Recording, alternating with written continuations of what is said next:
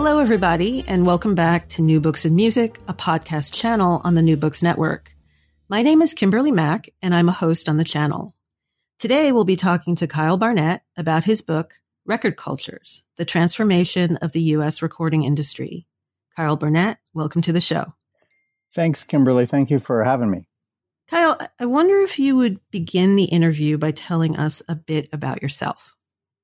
Yeah, so I'm an associate professor of media studies in the Department of Communication at Bellarmine University in Louisville, Kentucky.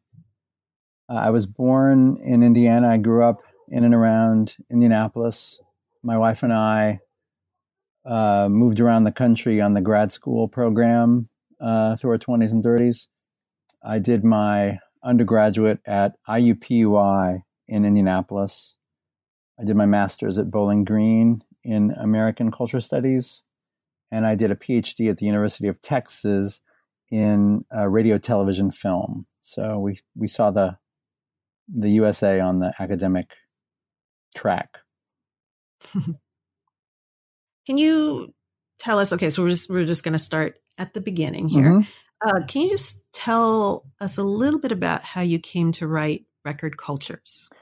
Yeah, so I did not set out to write a book about the recording industry. Like when I got to Texas in the PhD program in radio, TV, film, there were people there doing work in music and sound, but no one was really doing it as a dissertation. I had imagined I would do this film studies dissertation. I was thinking about film and urbanism and the rise of depictions of the rise of American urbanism on film. I was into the city symphony films and all sorts of things. But there was this thing on the side that kept needling me, this thing that would happen in media studies where in the undergraduate intro classes, they would have a chapter on sound recording and popular music. But then after that, the focus on sound recordings or recording industry or popular music would fall away, and it would seem to me to be obscured. So it was this weird thing where I was in a program that was known for its study of media industries. A lot of really great work came out of the RTF program in Texas. But I thought it was odd that the record business or the recording industry wasn't really included in any concentrated way. So this was not a project I was looking for, but I felt like it was needed. So I think if you start thinking about sound recordings, not just as texts or practices, but part of an industrial formation, right? So thinking about institutions as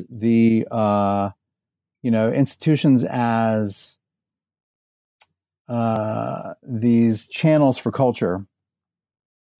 I thought it would be really worth my time to write about the recording industry at a period in which it's still a standalone thing, but it's about to go through this big transformation. And on the other end of it, it's going to be part of this big media entertainment conglomerate already by the 1930s. So I wanted to reintegrate the recording industry with other media industries. I also wanted to historicize popular music studies. Most pop music research, if it goes back before the mid-1960s, that's a win. And we miss so much. So that was another thing I wanted to do. And so I had a couple, those are just two of my agendas in doing this, but it was a project that found me more than I went looking for it. You also talk a lot about genre. Genre seems to be something that's of interest to you. In your introduction, you say genre categories and their social and cultural distinctions were and are created and operationalized by recording companies to sell recorded music as commodities. As such, genres are imbued by a constellation of social, cultural, and aesthetic designations with their own set of specific values, attitudes, beliefs, and dispositions. Can you just say a little bit more about genre, the importance of it, and the importance of it in this particular project? Yeah, I would think anyone looking for a deep musicological dig into genres and sort of traits surrounding particular genres would be deeply disappointed in my book. But I'm really interested in genre as a cultural formation, one that genres that emerged in this somewhat provisional way that was largely for practical reasons, right? So these were record companies that were looking to organize audiences, and the way in which they to define and organize audiences, and the way in which they did it was to start to form these genres in this kind of cultural circuit. They're listening to what the musicians are saying. They're listening to what audiences are, saying and what they're responding to. This was like a marketing thing. This was a point of sale kind of issue. And so there's a real practical side to it.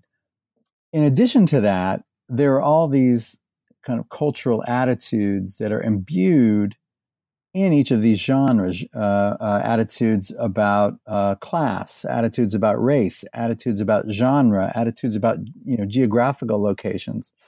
There's a lot that's baked in to genres, and that was what I was most interested in looking at. And I really got this. I think this insight comes from traditional film studies, where the study of film in the United States begins by people looking at texts, and then they realize, texts are related to genres, and they start studying genres, and they say, certain studios were deeply involved in certain genres, right? And I was trying to make sure we did the same thing in popular music studies, right? So to see how these institutions, how these cultural go-betweens, how these recording engineers and scouts were making sense of the music they were recording and the people with which they were interacting. So to me, genre is important for its practical importance to the companies, but also its kind of cultural reverberations too. So the way in which it categorizes music, but also categorizes people in different sorts of ways and in artificial ways, I think. Okay.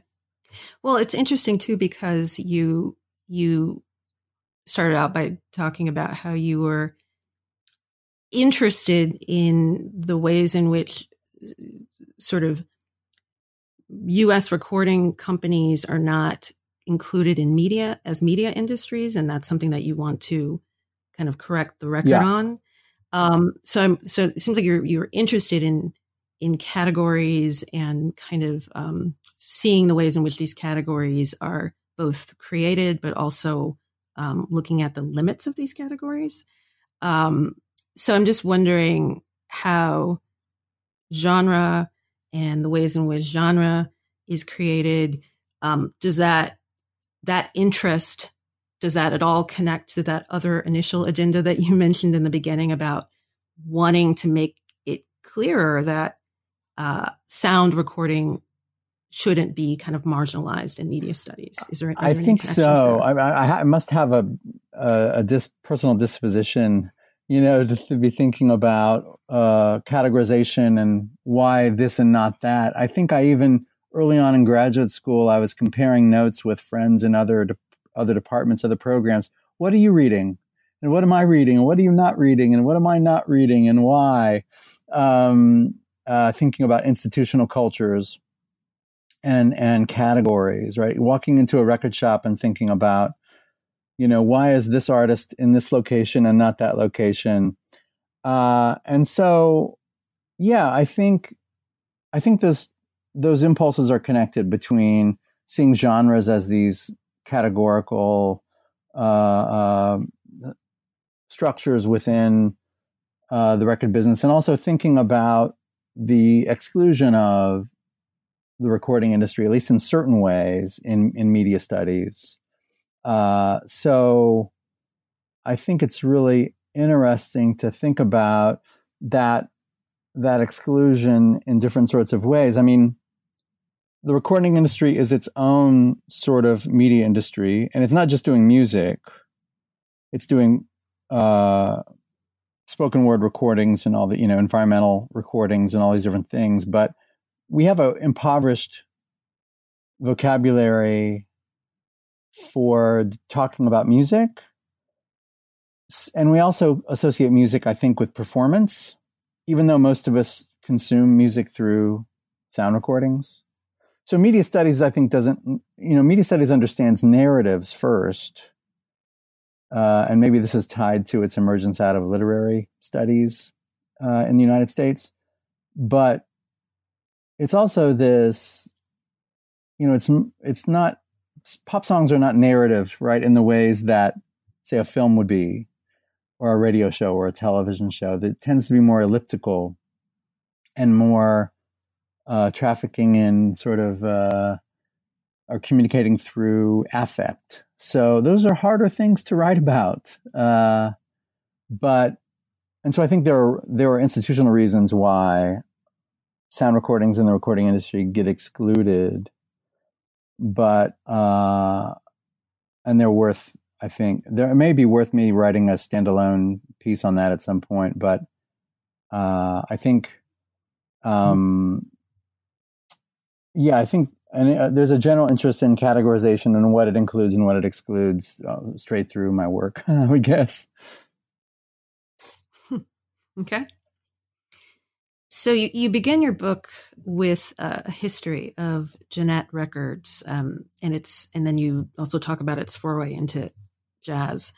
Can you tell us a little bit more about this chapter? And I'm also really interested in your approach to the research for this chapter. So what I tried to do with each chapter was to connect a given record company, or in some cases, a radio, or it might be a series of companies, connect it to a particular genre, and then proceed in ways in which were necessary based on the kinds of archival materials I was finding. So in the case of Gennett Records, it was quite interesting.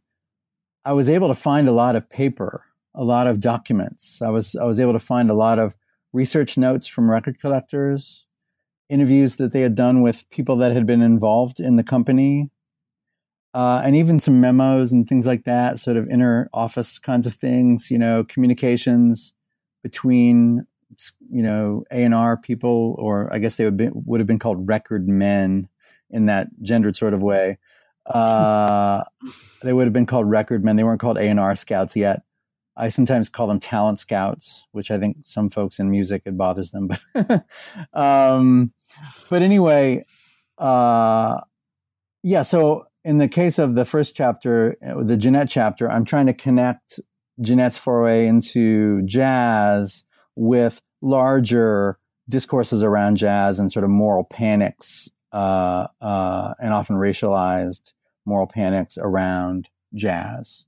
So, but the first chapter is maybe closest to the kind of cultural industries research you would read in the contemporary, in contemporary studies, but I'm trying to do it historically, if that makes sense.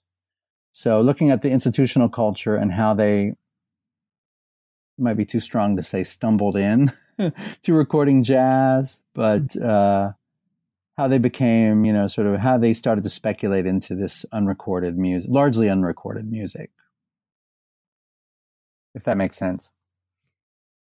Yeah. So, so how do you do some of that historical work? It sounds like it has something to do with the archive. Can you say a little bit more about that? Yeah. So, process? I learned that, so Gennett Records emerged out of this piano company, kind of a furniture company in Richmond, Indiana, which is along the Indiana-Ohio border. And so like many of the early labels, they made phonograph cabinets. They started with the hardware. So phonograph cabinets, then phonographs, and then finally sound recordings. But there was renewed interest in Gennett Records and its importance, or historical importance, There was a book by a great guy named Rick Kennedy on the Jeanette Records label that came out through Indiana University Press. And then I knew that in Richmond, there was an organization called the Star Jeanette Foundation. So the parent company was Star Piano with 2 R's. And so I knew I would want to visit there. At the Indiana Historical Society in Indianapolis, I also knew that there was a record collector's archival materials. He had done a bunch of work toward a book he wanted to write but never finished.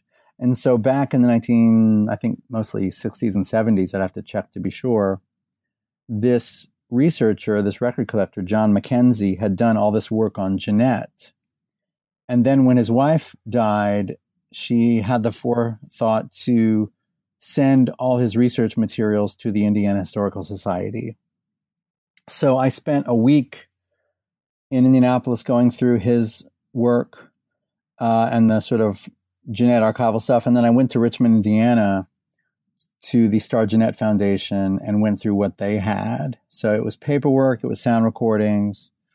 In some cases, like I actually went to the site of the Star Piano Factory and the Jeanette recording studio there.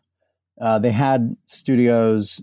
Many of these Midwestern labels also had studios in New York for a time until they felt comfortable with like actually operating it out in the Midwest.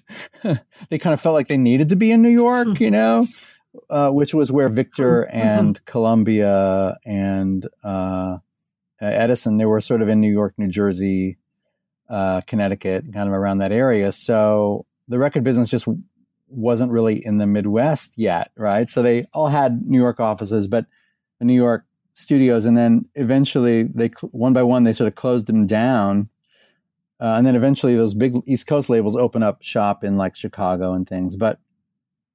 And so I'm just trying to go through this archival material and get a sense of what these companies were doing. I also spent a long time in record collector circles and sort of archivist and librarian circles, people that were interested in sound recordings. And so a lot of folks that were just enthusiasts, and I owe a lot to record collectors. But also, yeah, just archivists, sound archivists and things. And so I spent years, you know, just figuring out all these different strands of history, I guess.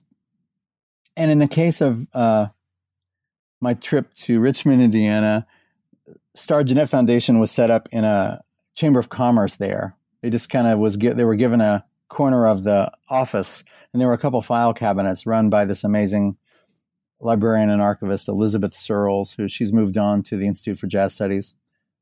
But she was set up there, and I would go, and they set me up in this room that had all these portraits of the Richmond, Indiana Chamber of Commerce immortals, you know, sort of all around me. And a local collector and Jeanette enthusiast picked me up one day and said, I'm going to take you down to the Jeanette factory. And he took me down the Star Jeanette, you know, plant, the remnants of it. And we go down to the studio where Louis Armstrong and King Oliver and Bix Beiderbecke and Hoagie Carmichael and Jelly Roll Morton, all these people had recorded.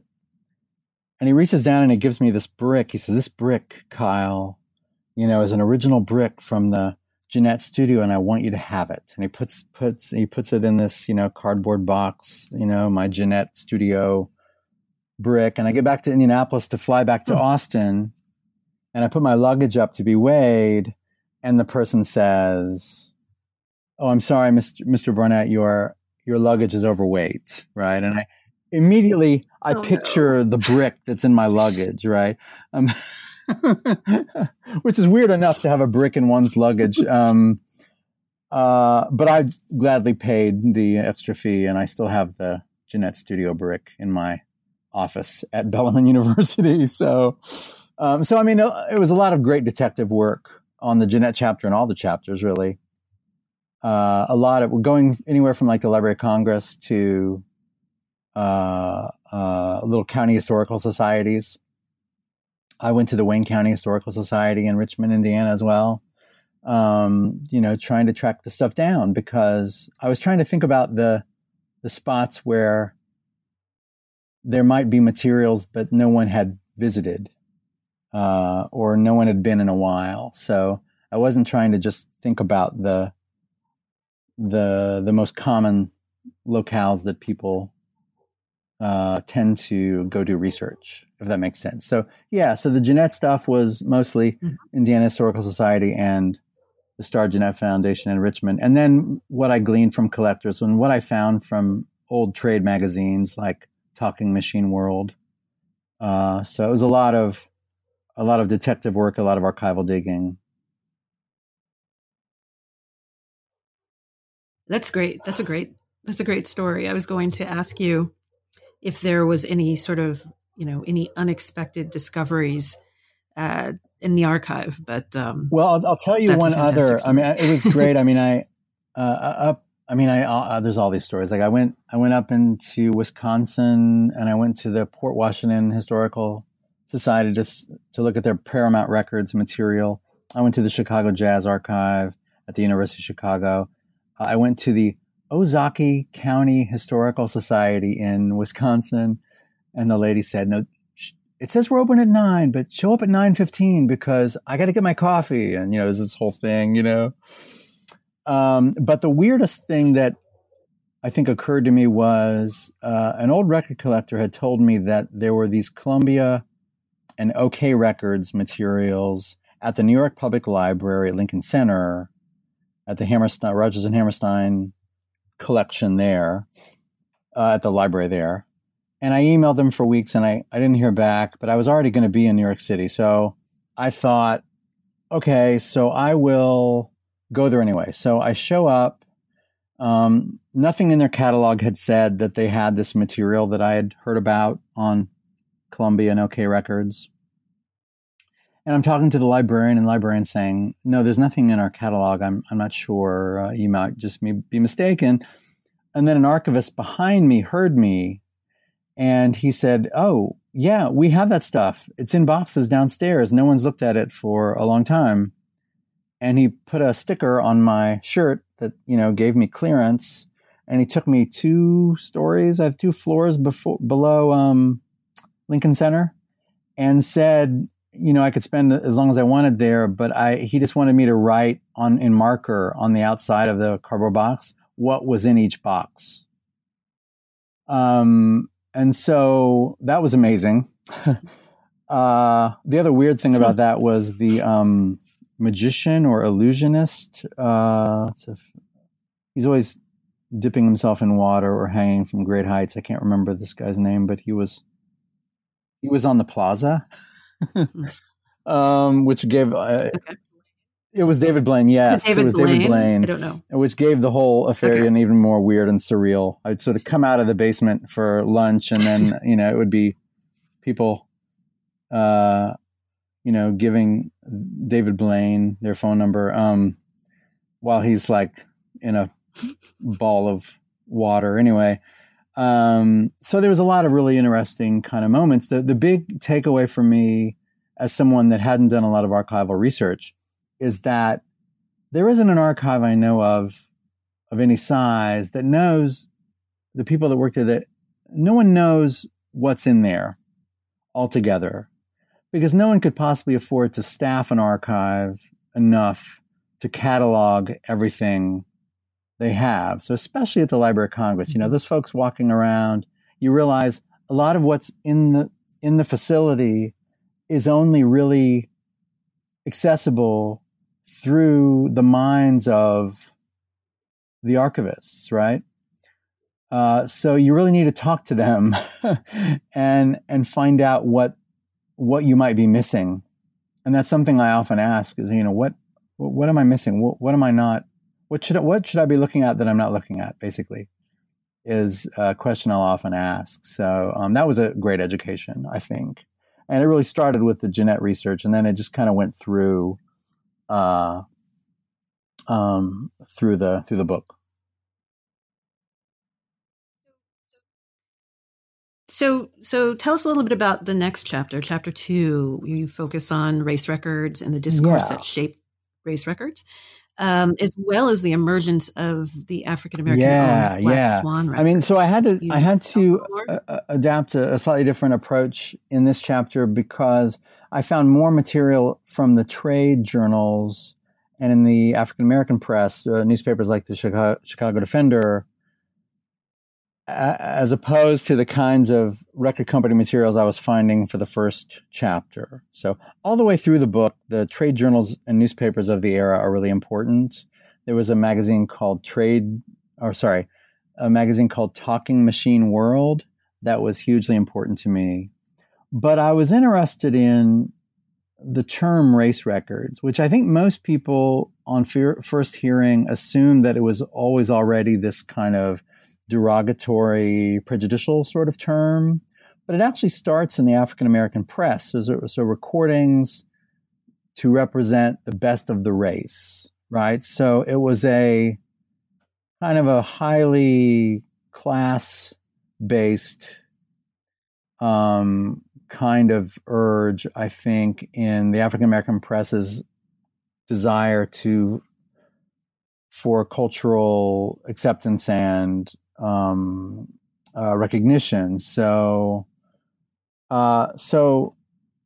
in the Chicago Defender, they're talking about how African American opera stars, for instance, could compete with the best of, the sort of the white opera stars of the time. So what they wanted to do, I think, what the urge was, and this was true with Black Swan initially, and some other labels, was to record high culture. Right. So I think there's somewhat of this urge in the Harlem Renaissance more generally, at least at first. And there's this interesting class dynamic that's going on within African American culture. And so I try to map that. Then, what happens is by 1920 or so, these smaller labels that are emerging that I try to document are looking for new things to record. And some of these white-owned labels turn to what gets called race records. So initially, this is sort of, we would think of these records mostly as blues later on. First, it was largely female-fronted small jazz groups. And then later on, when the so-called country blues start to get recorded, it's not exclusively, but more commonly a single male performer with a guitar. But yeah, so I was trying to map the discourse surrounding the term and how that sort of goes. There's this complicated thing, right, where some of these sound recordings really do help. And this is recordings from white labels too that maybe even misunderstand or are prejudicial to the people they're recording. But it helped to open up this kind of space of cultural legitimacy. On the other hand, even the sort of proponents of the music sometimes over mythologized the artists. And I think actually this maybe intersects with some of your work in your book, Kimberly, but there's this kind of mythologizing, and you especially get white scouts or artists or critics saying things like, oh, this is the voice of, the Mississippi Delta, or this is the voice of, And I always think about Louis Armstrong saying he loved Bing Crosby, right? Which was now a very unhip thing maybe to say. That's not really what they're looking for, right? They're looking for like, this is the sound of the authentic Black experience kind of thing. When, as you know, right, so Robert Johnson and all these people they have a pop repertoire. They're playing different kinds of music for different sorts of people, and their tastes were much broader than they were given. So, right, on the one hand, there's this great kind of opening up and this sort of cultural legitimizing that happens. But on the other hand, there's that negative side of that legitimacy in that they become essentialized as human. They somehow stop being human beings and start being like sort of symbols for something. Does that make sense? So that's kind of what I'm Yes. thinking. That's some of what I was thinking in that chapter. Can you say a little? I'm trying to map that. Yeah, I mean, can you say a little bit about? No, just saying that was some of what I was trying to map. Because it is complicated. This interplay, I think, is really complicated.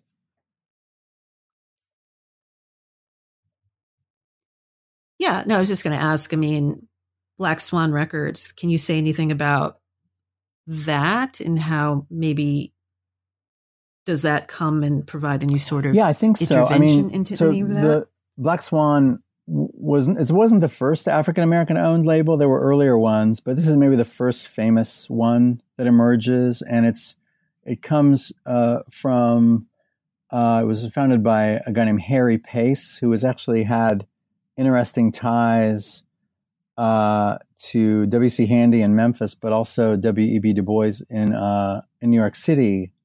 So there's this really fascinating, through Pace, there's this connection to blues and ragtime and certain kinds of musical production, but also this kind of predecessor or what's leading quickly to the Harlem Renaissance. And so Black Swan is trying to sort of compete in this sort of, initially, these high culture sorts of ways. It wants to, assert that the Black performers are as good or better than any white performers in the sort of so-called high arts, things like, opera, classical music, that sort of thing. Mm-hmm. But it's pretty clear early on that Black audiences, I think, as well as white audiences, want a more, they want to hear the music they were used to hearing, which is like, the music from the local performance, the party, the barn dance, that sort of thing. So more, kind of middle brow to low brow sorts of music. And eventually Black Swan has to sort of give in to that. And they go on to record incredible performers. I'm thinking here of Ethel Waters, who goes on to this great film career as well as music career. And so Black Swan, I think it is important. This important moment. It's not the only label. Later on, there's Black Patty Records, which is Maya Williams, the sort of legendary Black record man, A&R scout, who was working out of Chicago, both with Paramount Records in Wisconsin and Jeanette Records in Indiana. And so I do think these interventions were meaningful, but short-lived, unfortunately, in many of the cases. Not all of the cases, but and then of course these records get mythologized by record collectors later. If you ever see a Black Swan record at a flea market, or you should buy it right then. If you'd like to buy a new car or finance a new house, maybe. So they become quite highly sought after recordings. So, and because these are shellac recordings, in some cases that record you might find in a flea market bin might be the only known copy of that record. So Black Swan recordings, as well as some of these other African-American label releases, are hugely valuable in the present day, which I think has some other things to say about the white mythologizing of these earlier African-American blues performers. But that's a much broader conversation. So. Mm-hmm. Great. Yeah. And so then in the next chapter, then you move on to old time music, and then you sort of look at the ways in which that music sort of connects to radio. Yeah. It's so fascinating, right? That, even in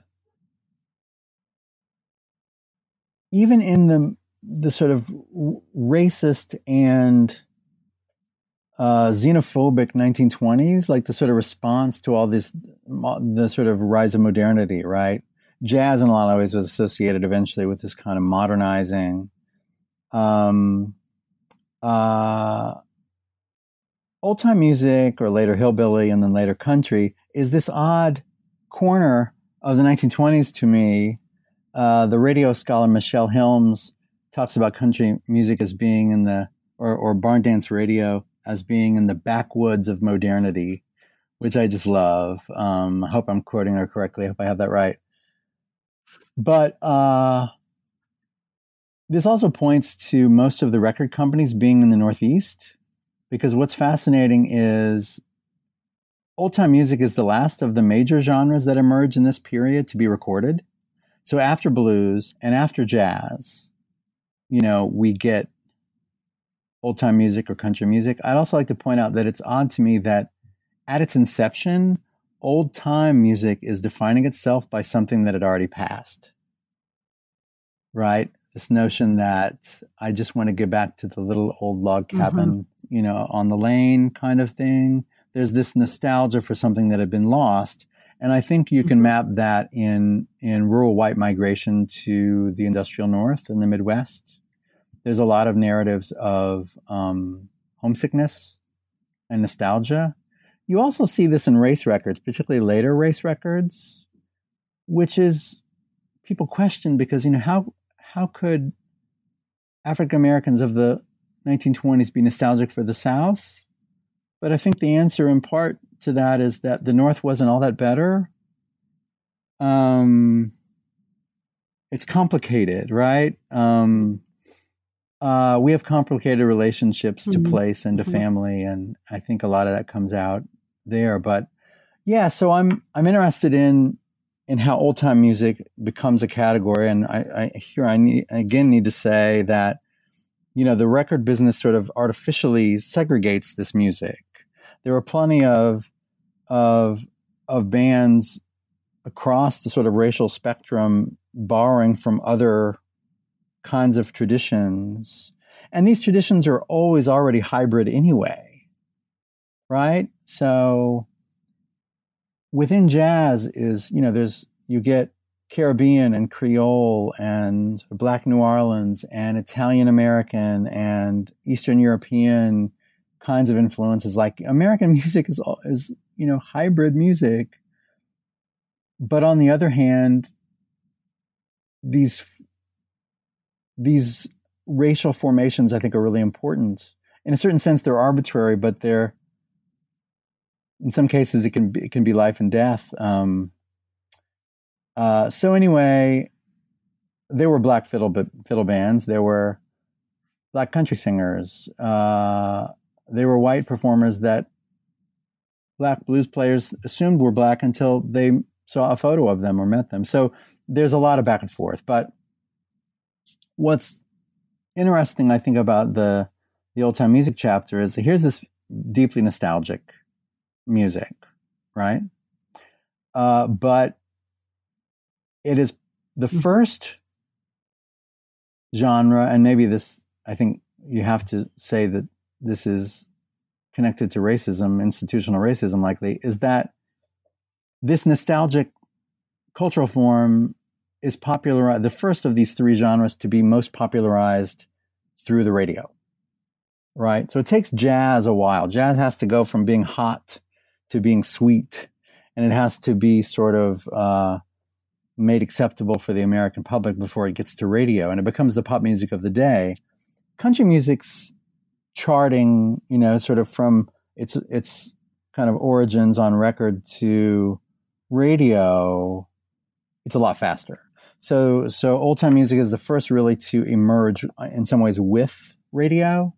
And I discussed the sort of famous country recording sessions, the Bristol sessions and these other sessions. But I also hear talk about radio, the barn dance radio shows, which were really more almost like sort of countryfied vaudeville kind of shows. That wasn't really the kind of deep country music you might hear on record, but shows like the National Barn Dance out of Chicago, WLS standing for World's Largest Store, because Sears owned it. And then Nashville's Grand Ole Opry on WSM, if I'm remembering that correctly, the Grand Ole Opry show there. So yeah, country music benefits from radio in ways that jazz doesn't early on, but will later. And race records doesn't really benefit from and doesn't really later on either in some ways. This is also when we start to see the emergence of film, and film becomes more of a thing in the late 20s. But I'm getting a little ahead of myself here.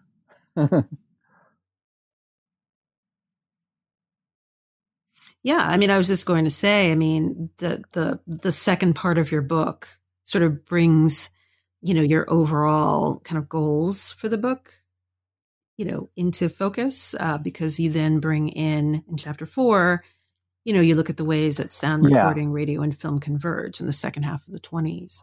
So, yeah, I'm wondering if you could just say more about how all of that comes together and how you're able to really make that argument that I think sound recording I wanted to make sure. I should also mention with radio that there's fascinating kind of border radio work that happens with the Carter family and other people down on the Texas-Mexico border doing sound recordings. But yeah, starting with chapter 4 on with the dance, and then chapter 5 about the consolidation and collapse of the record business, or collapse and consolidation rather. I feel like if I just did the first half of the book, then I would have a recording industry book, but I didn't want to have just that. So I wanted to chart how, as these genres emerge, more and more artists look for these broader popular possibilities. So by the late 20s and early 30s, recording stars, I mean, they used to maybe perform and then appear on record, but increasingly they want to be on radio. If they can, they want to be on film, at least a film short. And so you start to see these cross-media stars, people like the jazz band leader Paul Whiteman, who gets called the king of jazz, which even he understood to be problematic.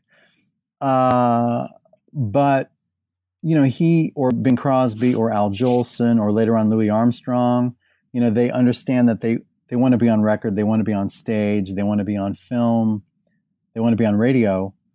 And that's increasingly the goal as, in the late 20s, Victor becomes RCA Victor. In the early 30s, Columbia gets passed around, owned by different radio companies, eventually becoming CBS. And so it's not just the record business anymore by the end of the book. So I spent some time on Paul Whiteman and Bing Crosby. Whiteman is in a film called The King of Jazz, and he's got a radio show called The Old Gold Radio Hour. Universal Pictures gets him out to LA, and they set up the band in this place, and he's doing radio. He does this train tour along the way, promoting his radio show and promoting the film that he's going to make. Louis Armstrong travels to Europe for a tour around this period, and on this passport he lists his career as actor, which I think is really fascinating. Louis Armstrong says, "Oh yeah, I'm an actor," and he's appearing. He does some film shorts, and he does some performance kind of appearances on film. And then, of course, later on, he's in a lot of different movies. He's in that movie High Society in the 50s with, I think it's Sinatra and Grace Kelly and some other people. So, I just love these moments where you're sort of getting a glimpse of the cross-media future. But also, some of these more niche musicians like Jimmie Rodgers, the country star, he is in a film short. Bessie Smith is in a film before her death. And it's a fairly long one. Actually made by a filmmaker who had worked on a avant-garde film before that by Fernand Léger. So really fascinating coming together of these different forms.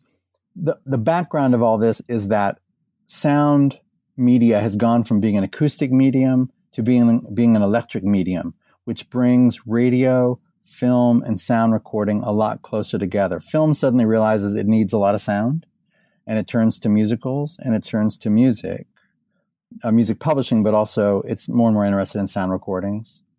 Radio is beginning to pivot from performance to sound recordings. there's a lot more interaction between them all. So to me, it's a fascinating period in which you start to see the industries coming together. Now, the record business is really nervous about this, right? Because radio is like the streaming of that era, right? It's sort of whistling past the graveyard. That, like, oh, well, this radio thing. It's sort of their attitude. Thomas Edison says the radio fad won't last. He says this in 1922. They're nervous, right? But by the late 20s, they're figuring out ways, and they're selling like combination phonograph radio kits, and labels that were reticent to have their artists on radio are starting to come around to it.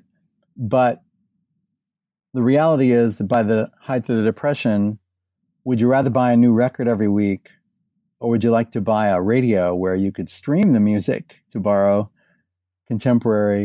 the contemporary term, right?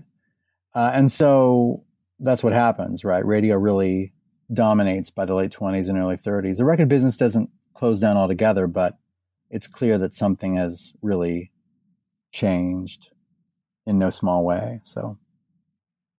Great. So is there anything else about the book that hasn't come up that you'd like us to know? So the first 4 chapters, I'm really trying to sort of link these strands together in different sorts of ways. And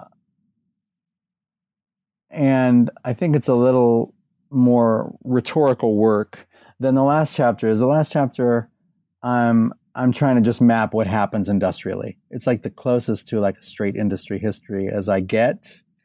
But it's really fascinating industry history, right? So, why is it that we don't notice that Victor Records becomes RCA Victor and Columbia becomes CBS? This is radio, and this is later television, right? And it starts with the phonograph industry, and we somehow lose that. But there's this period of economic collapse and consolidation that I find really fascinating. So, of course, the stock market occurs. Victor had already been sold to RCA. Victor earlier on supposedly had sort of sniffed at RCA when it came around looking to collaborate, and then RCA a couple of years later buys Victor essentially. Columbia has fallen kind of by the early 30s. It's a shadow of its former self. It's the oldest record company in existence, right? Later on, we know it for like all these, Bob Dylan and all these sort of famous performers. But Columbia is teetering on the brink of closure for much of the late 20s and early 30s. And then Edison closes up shop altogether, which is symbolically so amazing to me, and it's not often talked about. So a week or two after the stock market collapse, Edison says, I'm out of the phonograph business. I'm out of the record business, right? Edison, right? The name more associated with it than anyone else. So, and then you get this period where, even in bad times, there are these innovators, right? People that are looking to find a niche, and that goes on through the 30s. All these discount record labels and people trying to do things on the cheap. And through the 30s, Columbia is passed around different discount record companies and radio companies, buy and sell Columbia, which is why there's so little paperwork on Columbia. I don't know if Sony has a bunch in its archives, but every time it got bought and sold, I assume the paper got thrown out. But at the low point for Columbia, I think it's 30, I'm not sure of the year, 33 maybe. Columbia Records advertises in Talking Machine World Magazine a home dry cleaning kit. Right? So things had gotten so bad for Columbia, they're like, okay, you're not going to buy records.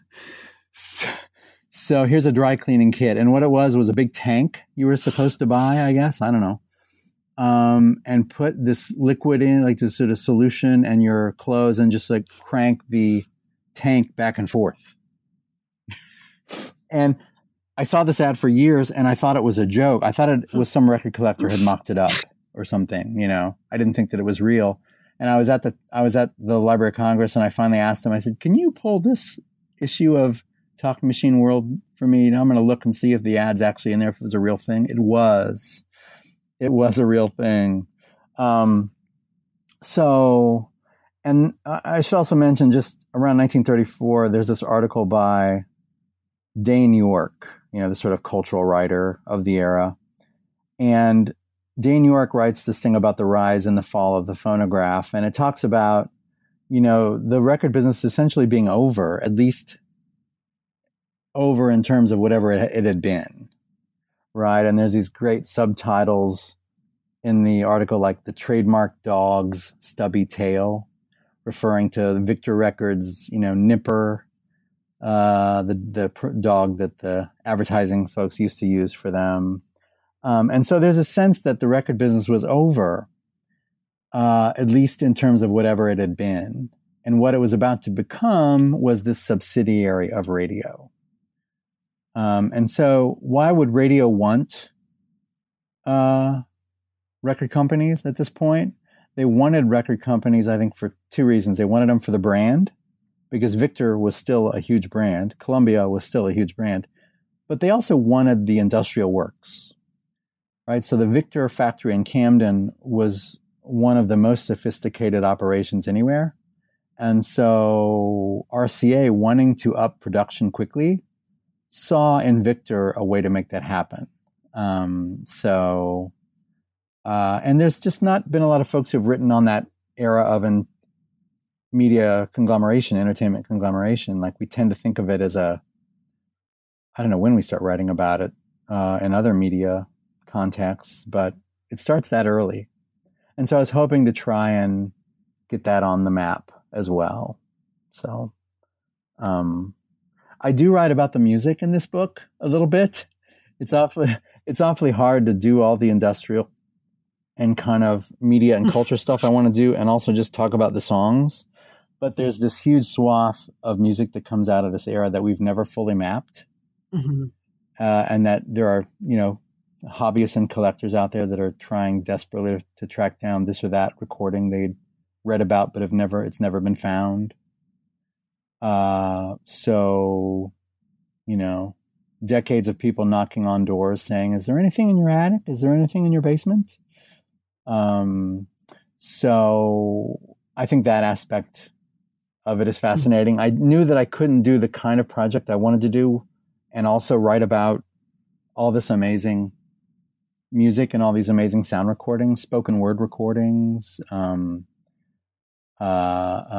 sermons, all kinds of things they were doing.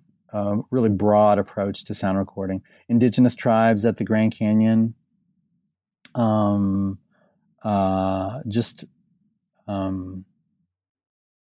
American music along the Texas-Mexico border, Swedish folk songs in Minnesota, mining songs in Pennsylvania. I mean, the breadth of it, I think, is hard for people to grasp, Which one thing that gave me a little pause is it focusing on jazz, blues, and country. I had to exclude this much broader swath of sound recording that I can only sort of gesture at. And that was maybe the hardest decision to make. And I was worried that I was reifying some categorical things that gave me discomfort. Anyway, that's pretty much it. Well, great. Kyle, we've taken up a lot of your time. I do have a final question. I have no idea about your teaching load. But I will tell you, you can admit to whatever situation you're in. But I will tell you that being a professor at a liberal arts school, it's been wonderful. I went from a school of 50,000 students, roughly, at the University of Texas, to a school of about 3,500 here in Louisville. We teach a lot. So a lot of my research is slow to emerge. I'm always working on it, percolating on it, writing when I get an hour here or an hour there. But I have years and years of side projects that I want to get to now when I can. And they generally fall into two categories right now. One is about intersections between film and recorded sound culture, or maybe just screens and recorded sound culture. And so here I'm thinking about things like, so in the course of my work on this book, I found a lot of amazing things that just didn't fit. And so I stumbled upon a short-lived record label called Talk O Photo. And it was these sort of cardboard-like laminated discs with a picture of a movie star on one side and a replicated autograph. And on the other side is a message from the silent film star. And so Gloria Swanson was on one, and just sort of some of the silent film stars of the day. These are fascinating to me because both in film and sound recording, a notion of a media celebrity is only emerging in the 1910s, right? And the celebrities appearing on these recordings don't really know how to address their fans because most cinema is still silent in 1920. I mean, there's experiments going on. I mean, so-called silent, there's a piano player and all that. But so most people, unless they had seen the star on stage, would have never heard the voice of their favorite star. So I love this thing where fans could buy a sound recording and take their love of some film star from the public cinematic space to this private domestic space and listen to Gloria Swanson talking to you in your home kind of thing, right? And so that must have been, I think, amazing. It was a short-lived thing. I'm fascinated in that. So the kind of parasocial relationship between fans and stars. So that's kind of the start of a project on connections between film and or screen media and recorded sound culture. I'm also looking at these sound recordings from the 1950s and early 60s, I think, called Co-Star, where it's an actor and the actor is acting, essentially reading from a script, and the record comes with a script included, and then you're supposed to act with the star. And when I was at Bowling Green State University doing research last summer, I found a number of these records.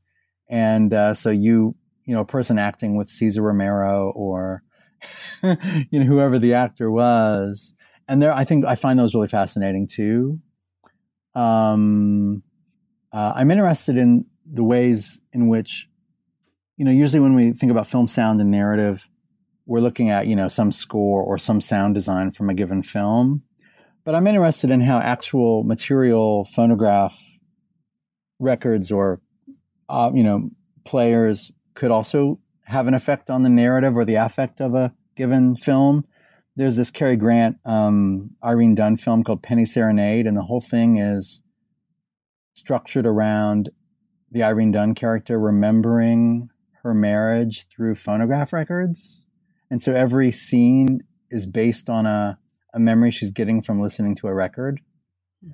And then the last thing I'll say, the most recent thing that I might want to write about is from the 1980s, there was a computer company in England that made these rudimentary music videos to play on your computer.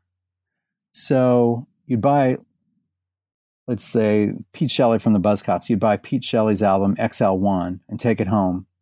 And there would be a recording that just sounds like an instrumental recording with some odd sounds in it. You'd record that, put it on a cassette tape, put that cassette tape in this cassette-based computer of the era. And it would, through that computer and that audio recording, it would prompt these rudimentary music videos. And you can see some of these on YouTube. And so I don't know if I'm going to sort of expand it to sort of film, TV, computer screens, or if it's just going to be film-based. But this screen and sound interplay, tracking things that we haven't tracked before, that's like one pile of research. The other pile of research is, broadly speaking, on sound recording. Well, I guess it's on sound citizenship. So sound recordings, either spoken word or musical, and how it relates to issues surrounding citizenship. So I'm thinking about the Spanish language labels along the Texas-Mexico border and sort of the way in which they assert their Mexican-Americanness through the recordings. I'm also thinking about the work of Voice of America, the radio network, and what it has to say about citizenship. And then also, when I was doing research on Gennett Records, I discovered a disturbing corner of its history, and that is Gennett was one of the labels, not the only one, that would record speeches and music for the local Ku Klux Klan. And so in the 1920s, the Klan are making recordings and they're using media. They're making piano rolls, like for player pianos. They're making records, and they're doing, like, there's booklets, song booklets, magazines. They're using media to try and get recruits, and they're trying to repackage themselves as this sort of almost like a political party. They're trying to mainstream. They're trying to wrap themselves in the American flag and in patriotism and in defense of sort of traditional Americans, so-called traditional Americans' way of life. And so I'd like to write about those Klan recordings. I'll tell you that I discovered them. Two more archival things, and then I'll be quiet. But the Taco photo recordings that I mentioned earlier, no archive or library in the United States, or as far as I know, anywhere in the world, has any of those silent film stars on record in the Taco photo records. They are only in the hands of collectors and archivists, or not archivists, just collectors. I discovered a mega collector near Houston who had all 12 recordings of all 12 of the known releases from Taco Photo. And he shared them with me digitally. And I've never shared them with anyone else, because if I do, he will immediately know it was me. And so I want to be very careful in that regard. And then with the Ku Klux Klan records, I discovered a jazz collector, old-time, sort of an old, hot jazz collector from near Indianapolis, who was also on the side buying these Klan recordings, not because he appreciated them in any way, but because he felt like they were historically important. And so he mentioned something on a listserv about them, and I contacted him. And then we went through several months where he was trying to feel me out. Like, I think at some level he was concerned that maybe somehow I was a white supremacist. And so he was like, "Oh God, I don't want these records." I mean, essentially was like, I don't want these records to get back in circulation, essentially was what he was saying. Now, they're nothing like contemporary, vitriolic, racist music. This is much more subtle, much more, again, sort of, it sounds like a Donald Trump speech, or a Pat Buchanan speech. It's all the code words are there, but they're looking for mainstream acceptance. So there's these weird joke records that are highly offensive, but they're trying to play it for a laugh, or they do the old rugged cross and they turn it into the bright fiery cross, or they do a recorded speech. But they'll also do these jokey records. There's a song called and then they are in no way funny, but they do this song called Daddy Swiped My Last Clean Sheet and Joined the Ku Klux Klan, right?